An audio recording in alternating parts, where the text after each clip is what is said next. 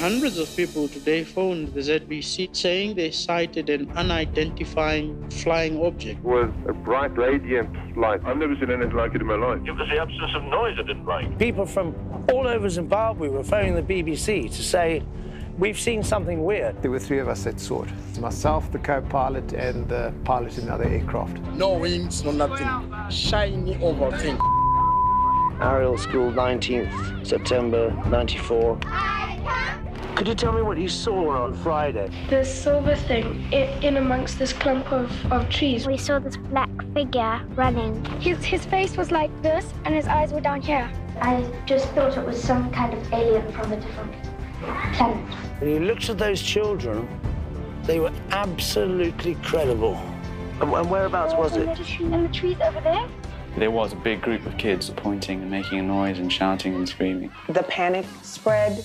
Am I safe or am I not safe? He's a Harvard psychiatrist. Meet Dr. John Mack, a believer in aliens from outer space. We came away convinced that an extraordinary event occurred here. I think they want people to know that we're actually making harm on this world. How did that get communicated to you? It came through my head. Somehow there was a message about pollution from the way he was staring? Yes. I was just a hard-ass journalist. I could handle war zones, but I could not handle this UFO thing. I mean, I never felt this could derail my career. The dean wanted to know, what is he doing? Angels, yes. Extraterrestrials, no. John is lost at this time. This journey is literally to pick up the pieces and put them back together. Oh my gosh. I was right on the log when it actually happened. We are the ones who drew those funny pictures. Something that I'll never ever forget. I've drawn this again. But I usually kept it quiet. People think you're crazy. My husband doesn't even know about it. You feel so alone in society. Why is it that we tend to want to shrink this powerful phenomenon to our notions of reality rather than being able to stretch ourselves to expand what we know and to admit that we don't know? Would you like to see him again? Yes. And if you saw him again, what would you do? I'll ask him some questions. What would you like to ask him? I'll ask him what is he doing on Earth and what does he want with us.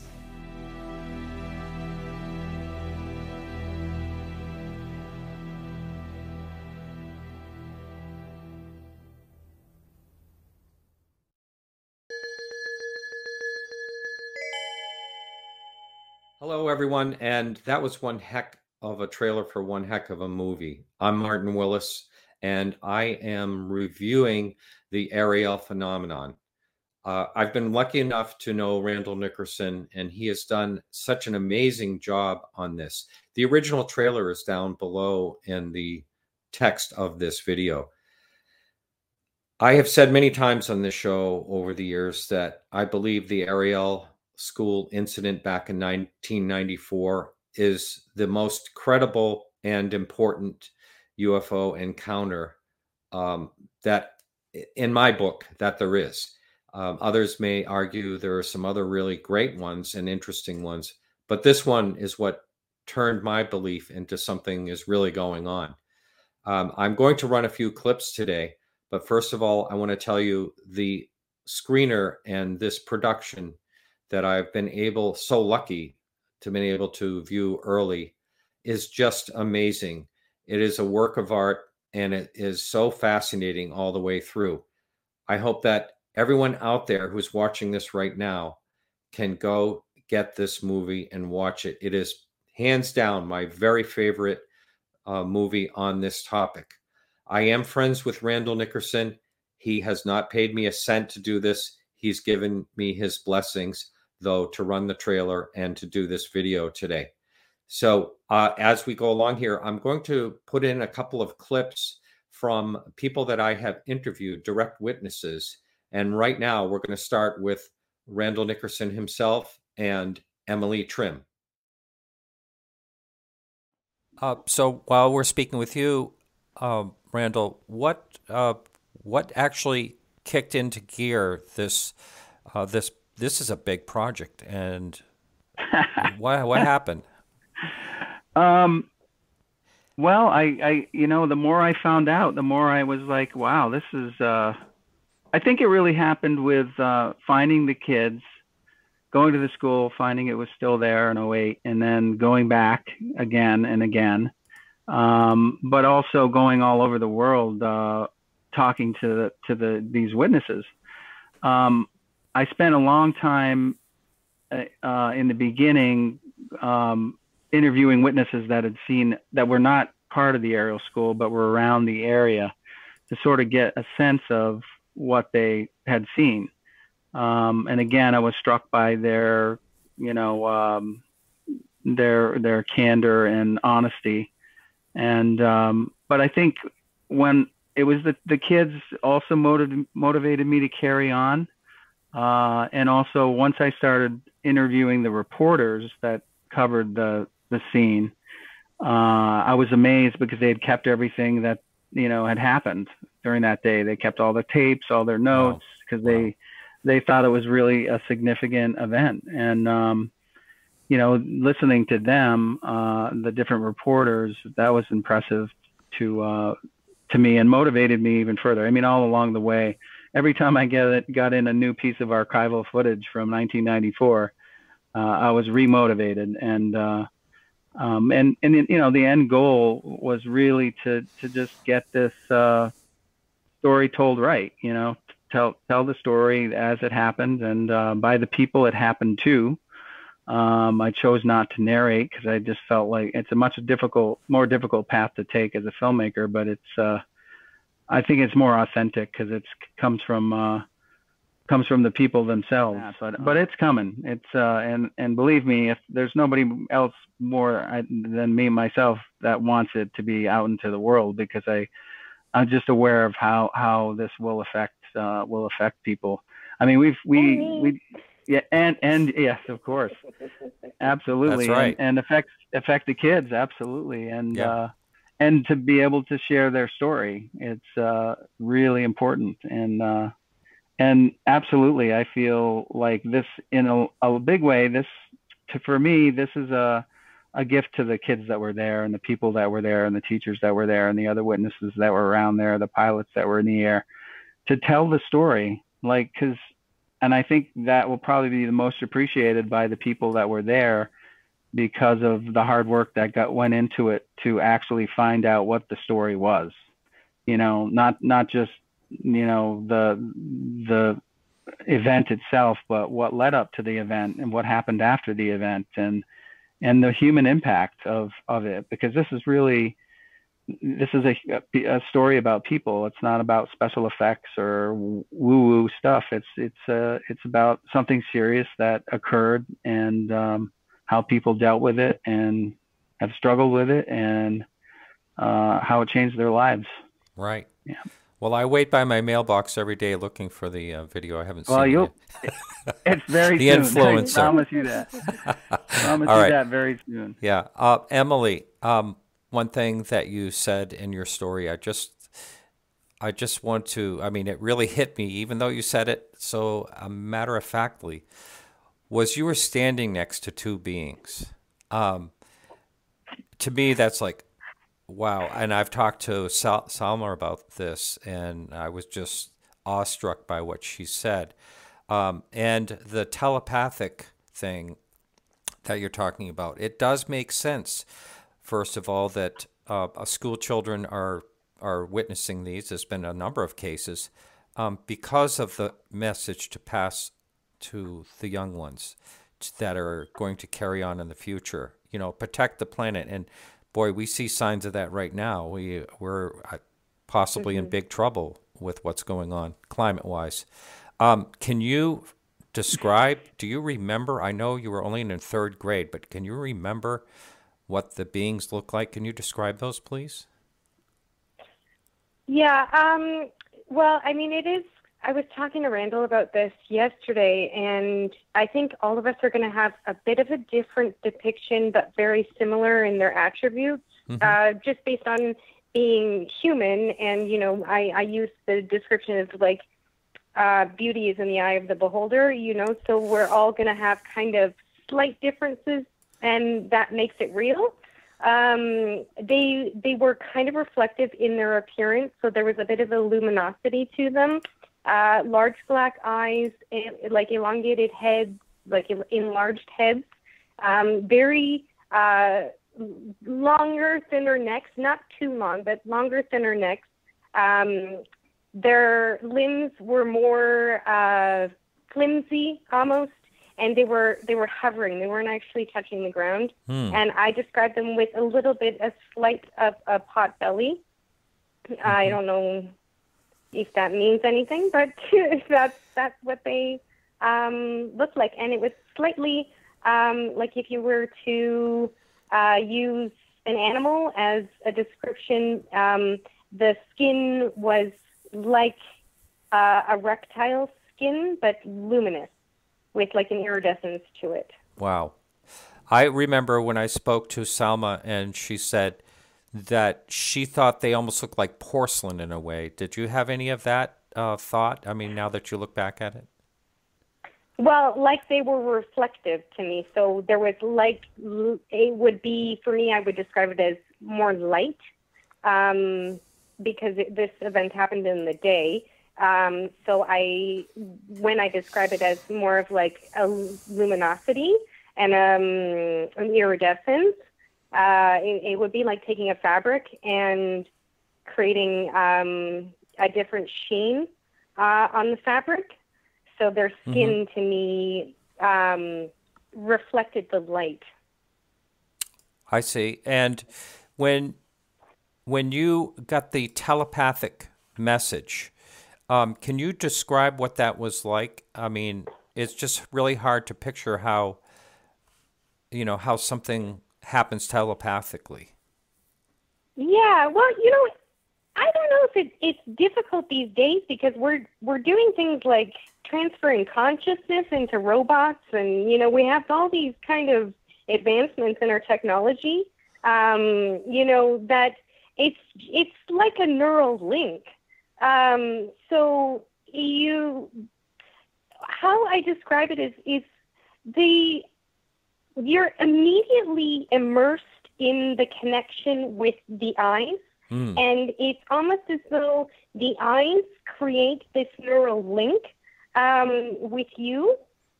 And then it was just like seeing a slideshow of images run across your mind, like you would in a dream, but happening in real time. Wow. Did you talk to other, children around you afterwards? I know you said you spoke to your friend, but would you say that they were getting the same messages or just similar messages? I think we all had a similar comprehension. Randall might have a bit more of an understanding on that. I didn't have very much time to spend with the students after the event happened. My family and I moved very soon after the event. So a lot of the other kids got more of an opportunity to discuss it, whereas because we were missionaries, we had moved back to Canada. And so I didn't really have that time spent with the other children to really go over and discuss that. And to be honest, the teachers kind of wanted things to go back to normal. So it was back to work as usual, because our main focus was gaining education, right? So they tried to normalize the situation for us as much as possible. Okay, and another thing, over these years, people have asked me over and over again, when is this video coming out? Well, it's coming out on May 20th. You can pre-order now. And by the way, this is totally worth the wait. Now, Randall put 15 years of his life into this, and you will see when you watch this movie why he painstakingly did so. And right now, I'm going to play another clip. This is Francis Cheramuda in Madagascar, and I talked to him. He's one of the witnesses. Lights, and how now I have a clear picture of there being these spheres. And these spheres were about my size, the size of an adult human, right? And these spheres were kind of rotating around the craft in an anti-clockwise motion. And they were glowing bright, bright white. Yeah. Wow. Kind of the way I look at it, the light that a lot of people were seeing were being emitted by these spheres. All right. And as we kind of progressed through the story, they kind of switched behavior in a way. And as if they were being repelled by a magnet, one at a time, the spheres shot off in different directions, right? Then leaving the craft itself, which, because there was no light now shining on the craft, you could tell it was a silver sort of color of the craft. And yeah, this is the most vivid and direct memory that I actually do recall, you know, from the regression and from past memory as well. Now, by account, there were actually 3 beings. 2 of them kind of remained within the line of sight from the playground to the craft. And another one, which is also one of my most vivid memories, was one of the beings actually darting from the craft towards the direction of the swimming pool. The swimming pool, which was probably about 200, 300, 400 meters to the left of the playground. And the most peculiar thing was the way in which it moved, because it almost felt as if it would disappear and appear a few meters ahead of itself, you know, almost in a blinking fashion, and not in the normal linear fashion that you'd expect someone to be moving, you know. Wow. And did you see it, like, did it look like it was floating? I've heard other people say like they never saw it actually touch the ground with its feet. No, in this case, like I was saying, it would just be the appearing and disappearing. So I would just warrant to guess and say, yes, it probably looked like it was floating, but at no point did it ever look like it was physically running, if I could say that. Mm-hmm. All right, so now I want to leave you with this very last clip of an interview I did with Salma Siddiq, a wonderful lady. She lives on the West Coast here in the United States, and very articulate. And here is an interview I did with her and Randall Nickerson, and here it is. So we saw something shiny over on these copies, and then it was flashing. You could see it, and then you couldn't see it, or it could have actually been flashing. We couldn't. I still don't know today, but it was incredibly, incredibly bright, and very different from anything we had seen before. And then my friend, who I was standing next to, she and I saw like a being, I guess. And if there were multiple beings, I don't know, but they all looked exactly the same.